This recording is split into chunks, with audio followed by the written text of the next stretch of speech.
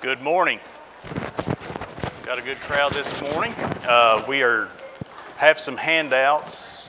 Several folks have them printed up in the back. Does anyone need a copy of a handout so far? Has everybody got one?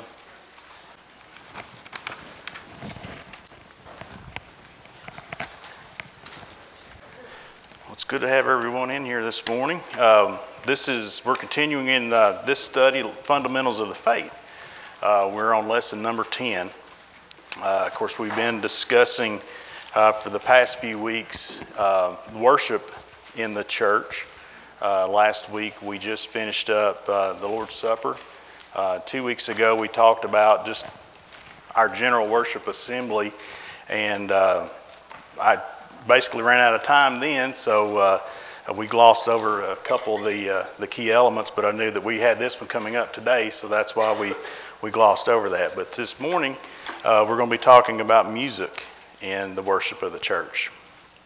So the first thing we got to remember, and again in our worship, but just holistically, it has to be authorized by God, and it has to be authorized in the New Testament for it to be pleasing to Him. Of course, we've kind of walked through looking at authority, where authority comes from.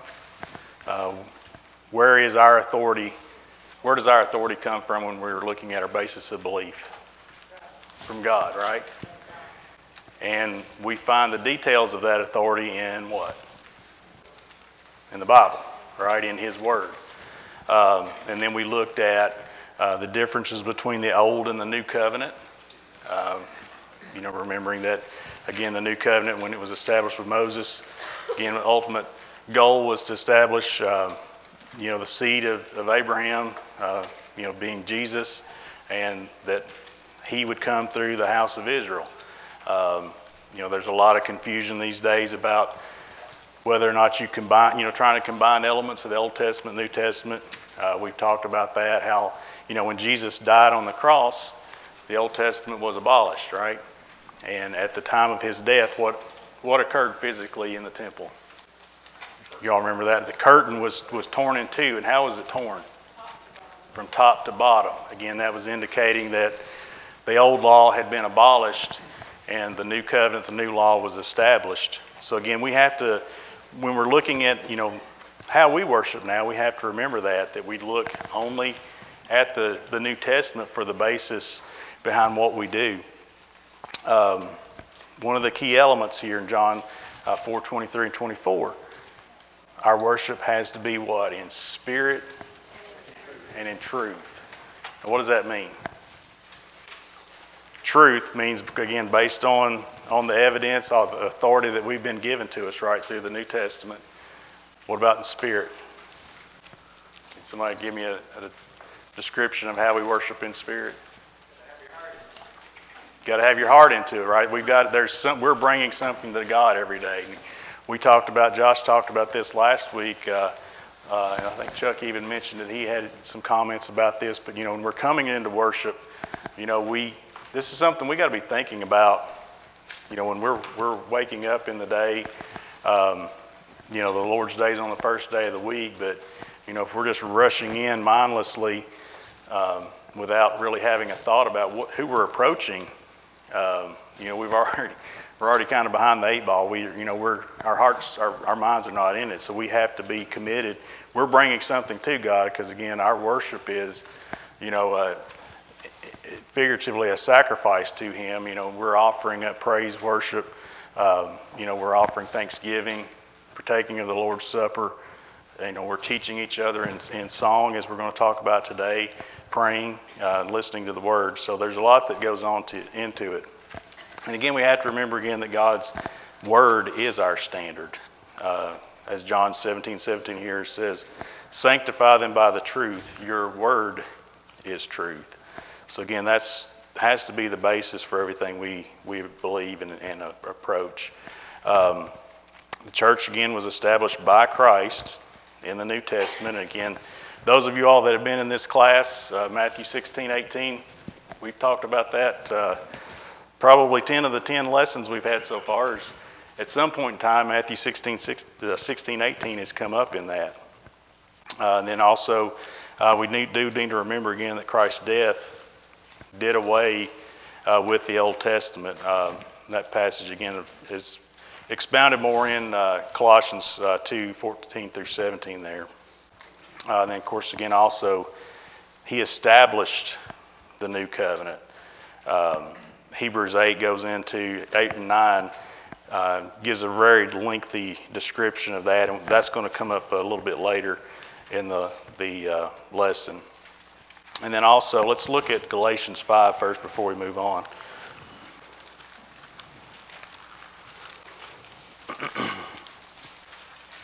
Galatians 5:1 through 4. I've remembered my glasses today, so that's good. Christ has liberated us into freedom. Therefore stand firm and don't submit again to a yoke of slavery. Take note, I, Paul, tell you that if you get circumcised, Christ will not benefit you at all. Again, I testify to every man who gets circumcised that he is obligated to keep the entire law. You are trying to be justified by the law, you are alienated. You are trying to be justified by the law, are alienated from Christ. You have fallen from grace. So there again, Paul's expanding on that concept and that thought that, in our worship practices, we have to look only at the authority of the New Testament. If we try to mix and match, again, we're on the wrong path. And as he even, just flat out told us here, if you try to pull in elements of the old law, then you got to take it all. And again, that does not correlate with what God's taught us and what Jesus' example was. So now as we jump into that again, establishing where our basis comes from, I'm going to start talking about our singing, how we worship God in song. And then of course, as we'll talk about, congregational singing is what has been authorized for us in worship. Again, it's the, well, if you notice in 2A here, we've got several passages. I listed all of them. These are the ones I could find that correlate with and talk about singing. We're not going to read them all right now, but we probably will as we continue on with our discussion. But again, of course, Matthew 26:30 and 14:26, those we probably want. But if you remember the context there, that's when Jesus was instituting the Lord's Supper, the night he was betrayed before he went to the cross. But one of the things they did is they were singing the Passover hymns. I think, was that Psalms 118 through 130? Does that sound right? Pop quiz, and I just failed my quiz. There we go. I knew that Roger would have the answer for me. But again, there's an example. Jesus, as he was, instituting the new covenant, gave an example the night before where, he was singing with his disciples.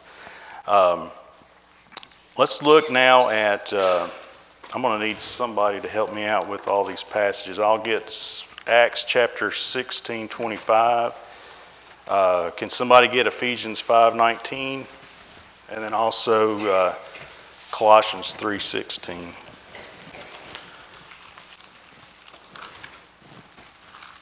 Here we want to look at who are we actually singing to when we sing in our worship.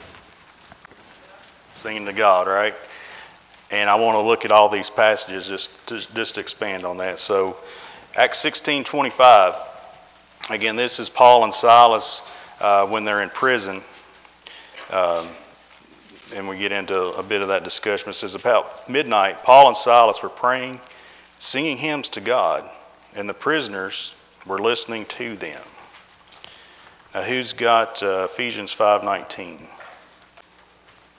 And then finally, Colossians 3:16. Anybody get that one? So this is, pretty weighty that, when we are singing, we're not singing to each other, but ultimately we're singing to God. That's again, when I say that we need to have our spirit, we need to have our minds right, our hearts right when we're coming to approach God. This is weighty stuff, and just remembering that, that we're not just, singing Psalm 274 or 962 or whatever it is that we see up on the projector, and we don't need to get caught up on is the key right, or is everybody in the same beat or tune or whatnot. I mean, ultimately, when we sing out, we are singing to God Almighty, and that's some pretty heavy duty stuff. I mean, I've had people ask me, when I get up and lead singing, if I ever get nervous, and I'm like, well, no. They're like, why? And I'm like, well, I'm not singing to you all. When I get up there, I don't see you. And that's probably does correlate with when I'm there, I don't look up a lot because I get tunnel visioned and I'm singing to an audience of three. God the Father, God the Son, God the Holy Spirit. And that's, pretty powerful stuff to me. So, exactly. We're getting ready to get into two of those points later in the discussion, but I may just take this off to make. I'm sure that's getting annoying, isn't the feedback from my vest? I'll try this. But yes, we are edifying each other. And that's one of the big topics we talk about here, edifying those that we are around, but then also that what you just mentioned, Chuck, having joy in your heart in spite of whatever circumstance you're in. James 5, that's one of the key elements in that verse. If you're happy, sing to the Lord. Again, I'm paraphrasing that, but that is a powerful and weighty thought that we have to keep in mind when we're approaching God. I want to look at this one too, Hebrews chapter 2. I think this one is a really significant one. Hebrews 2:12. It says, I will proclaim your name to my brothers. I will sing hymns to you in the congregation. Again, think about that. That's Jesus. And he's mentioning here that, he's singing to God in the assembly. We talk about that last week with the Lord's Supper, that when we're partaking, we're in communion, and who's also communing with us? Jesus is, right? Again, that's another element of why it's so powerful that we have to have, or so important, of why we need to have our minds right every day when we're coming to worship. Because again, we are approaching God Almighty, and it's not an insignificant thing. Any thoughts or comments so far? You're wanting to talk, Russell, I can tell. I can see it. It's building up. More than likely, there's someone here can serve as that are directly taken from hearts. Exactly. And we're going to get into that, but I mean, that's the key element, our heart. That's where that is our instrument. It doesn't matter if you can carry a tune or if you sound like a squawking bird or whatnot. He's here, or he smells that pleasing aroma. He's mentioned that many times in worship, that that sweet smelling aroma. And I think if we're truly approaching him in the right way as we're singing, he's listening and he hears it. And it's if it's coming from our heart in the right way, I think that is a sweet melody to him. In other words, that impact on. Right. To show that. Not be entertaining. Has anybody, we're getting ready in 2 weeks to go to CYC, but has anybody ever experienced those types of settings where you've got, several thousand teenagers and young adults, and when they are engaged in singing and singing powerfully? I mean, the first time I went right out of college with a group, and it would literally raise the hair up on my neck. That was right. And I've mentioned this before, but I've had the same experience visiting folks, in different countries. And when you're singing out, even though you're speaking a different language, but yet you're both praising the same God, and you're able to maintain that with the harmony. That's another powerful one. And to me, that brings the world a lot. It makes us.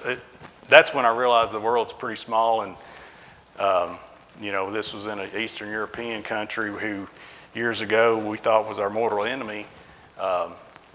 People are people, and that was another extremely powerful experience for me, at least, when thinking about our singing. Talking about our purpose, and both Chuck, you and Russell both mentioned this.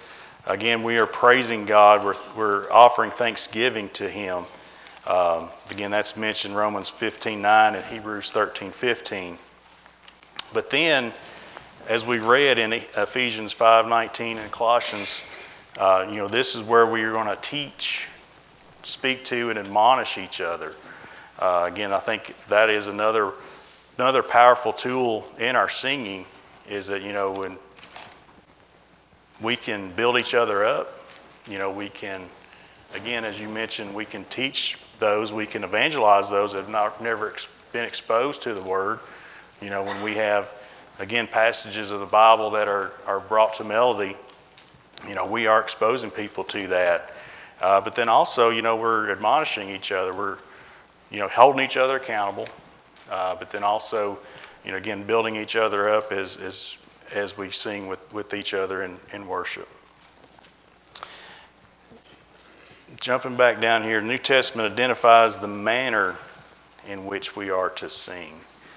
I just quoted a little section of 1 Corinthians 14:15 that we are to sing with understanding. Again, our minds need to be engaged. I think I've harped on that enough, but again, we are approaching the throne of God, so we have to be really thinking through the words that we're singing. We're not just trying to get through a couple songs, have an opening prayer, another song, and Lord's Supper, a few songs, and then a lesson, and then start thinking about where we're going to eat. If our minds are like that, we need to think about that some more. Again, thinking about who we are approaching this morning. God Almighty, the God who created this world, the God that created us purposefully, the God that knew that we're imperfect and, because of our sin, we wouldn't be able to maintain a relationship with Him. So He went ahead and fixed that problem by sending His Son to be our stand-in sacrifice.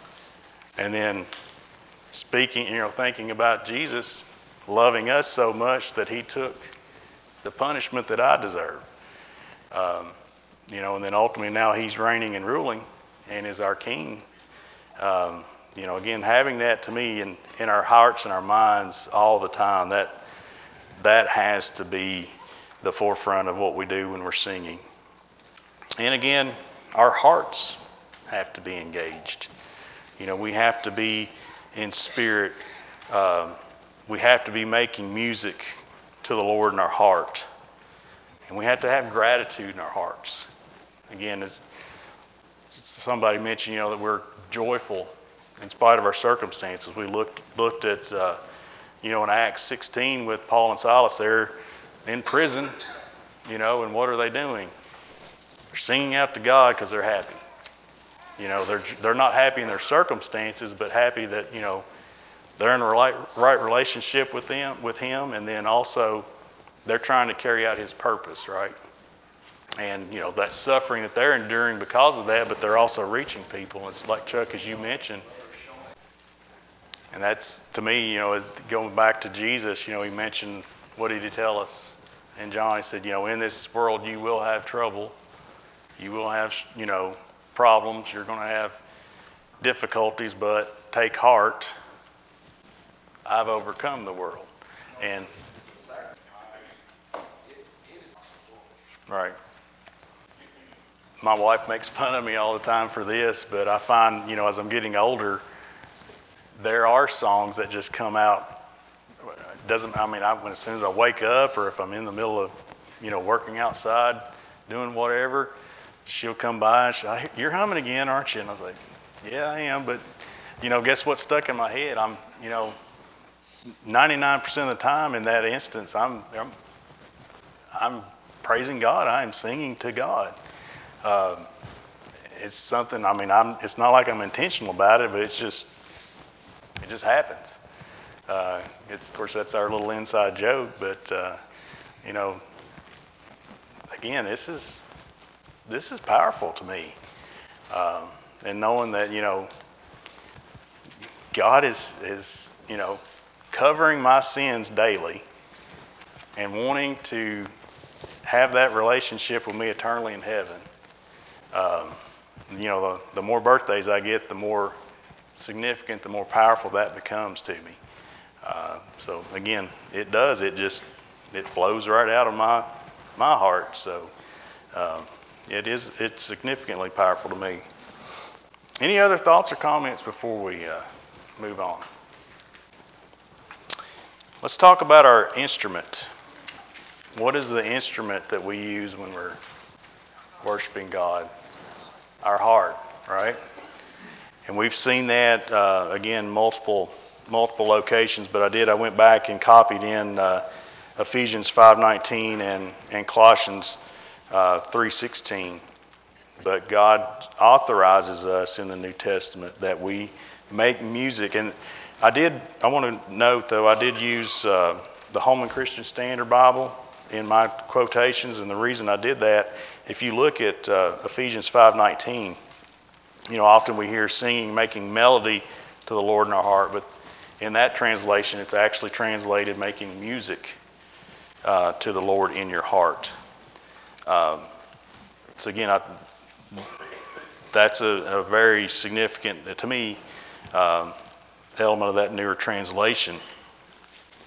Because often, we're going to get into this, but this is the major source of contention in the religious world, right? Instrumental, non-instrumental music. Again, we go back to what's our authority, what's the standard that's been established to us, what's our example. I barely can play the radio.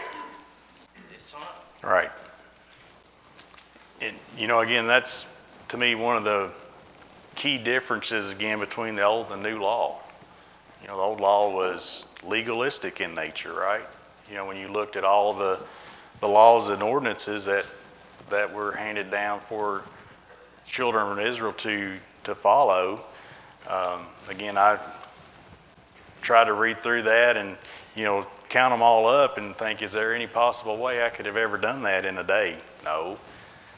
Then you contrast that with the New Testament, with the new law we've been given, and it's so freeing. You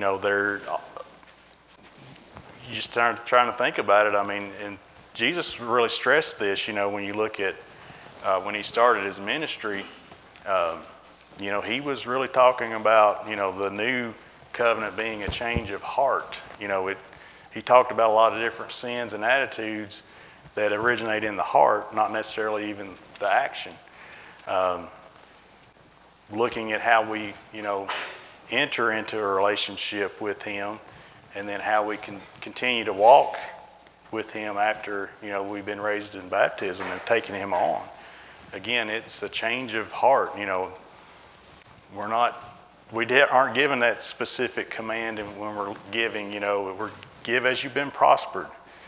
We're not given an actual number that we have to meet that quota or whatnot. He wants us to do it freely, willingly. If you've been really prospered, then give more than you would on a normal day. But maybe you're in hard times. Give what you can. Again, you may be back to the widow with the 2 mites. Give as much as you can of your means. But again, as long as we do that willingly, freely, I think that's what he wants out of us. Let's dive into this just a little bit. Item number 3. I know we're starting to. I have to step it up. I was really trying. The last 2 weeks ago, how many notes I had, and I was like, I'm gonna pare that down, and I did, but I still am struggling to try to get through here quickly.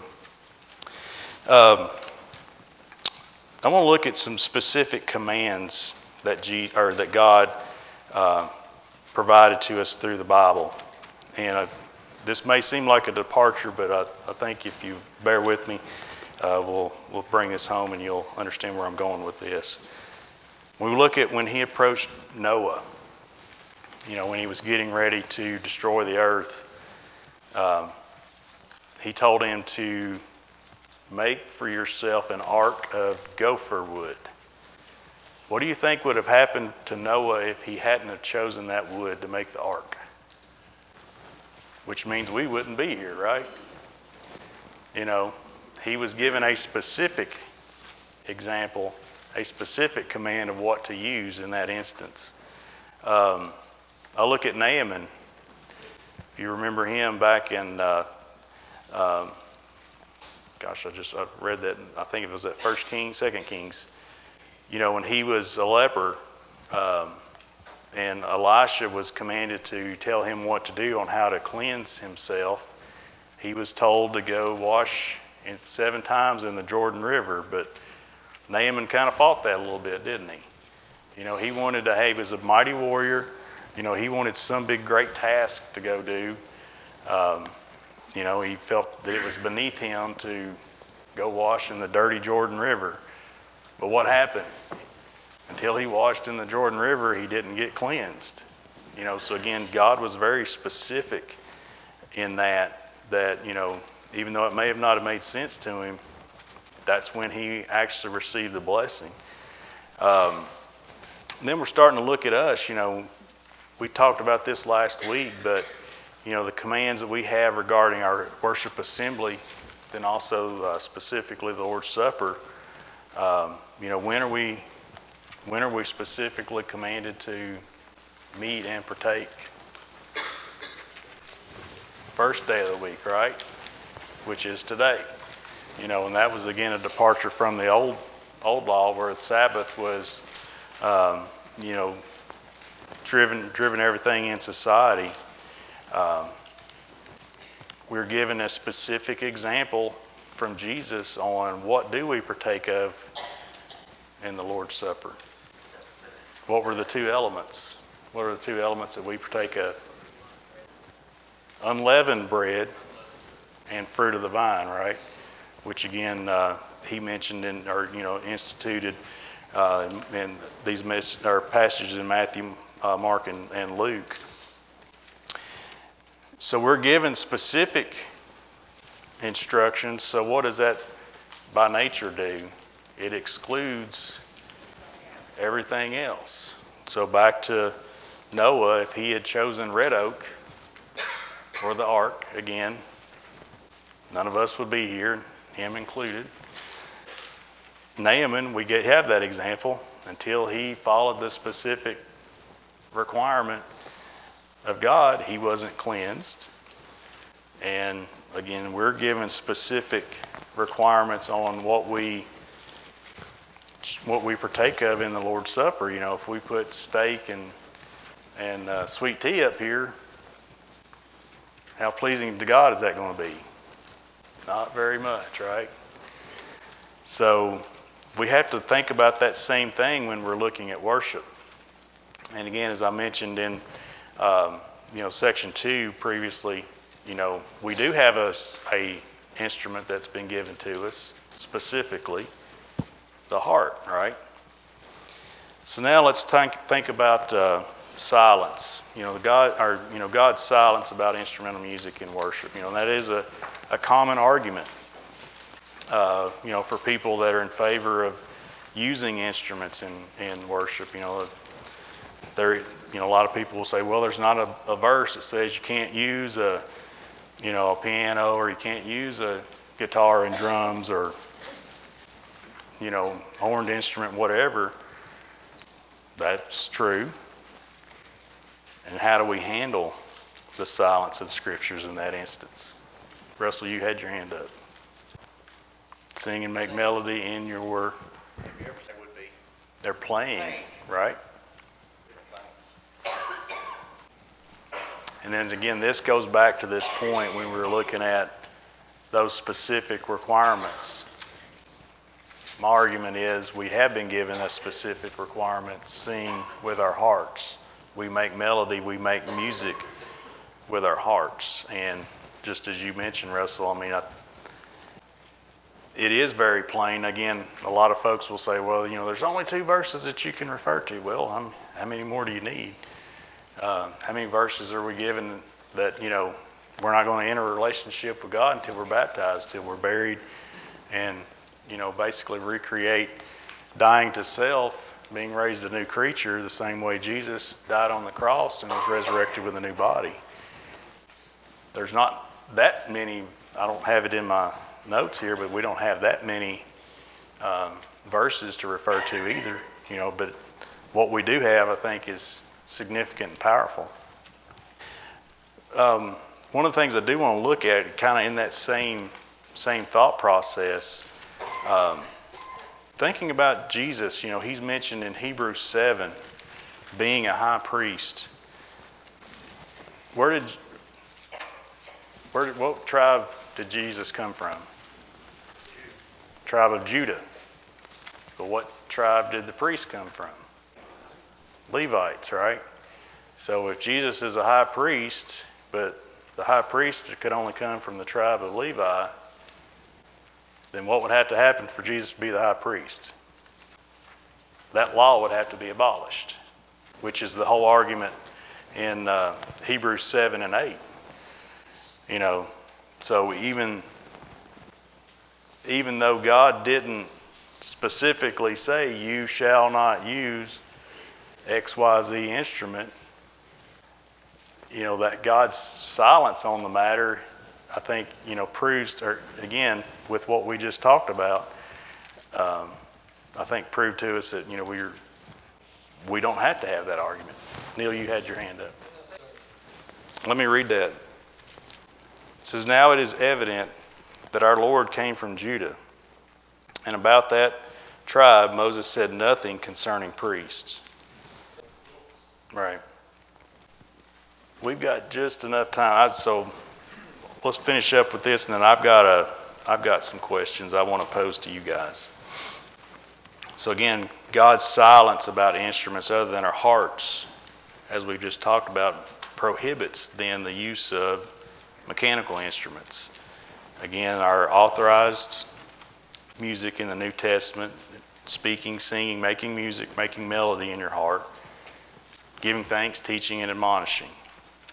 And again, we can't go beyond what is written. Let me read 1 Corinthians 4 real fast. 1 Corinthians 4:6. Now, brothers, I have applied these things to myself and Apollos for your benefit, so that you may learn from us the saying, nothing beyond what is written. The purpose is that none of you will be inflated with pride in favor of one person over another. And then finally, we can't add to the Word of God. That's mentioned specifically in Revelations 22:18. So kind of wrapping up, our worship must be based on the example that we've been given and authorized in the New Testament. We are commanded to sing congregationally. Our hearts are to be the instrument that we use in worship. And again, God's silence regarding the use of instrumental, mechanical music or instruments implies that they're prohibited. So I've got a question. I've been looking at Amos 6:5.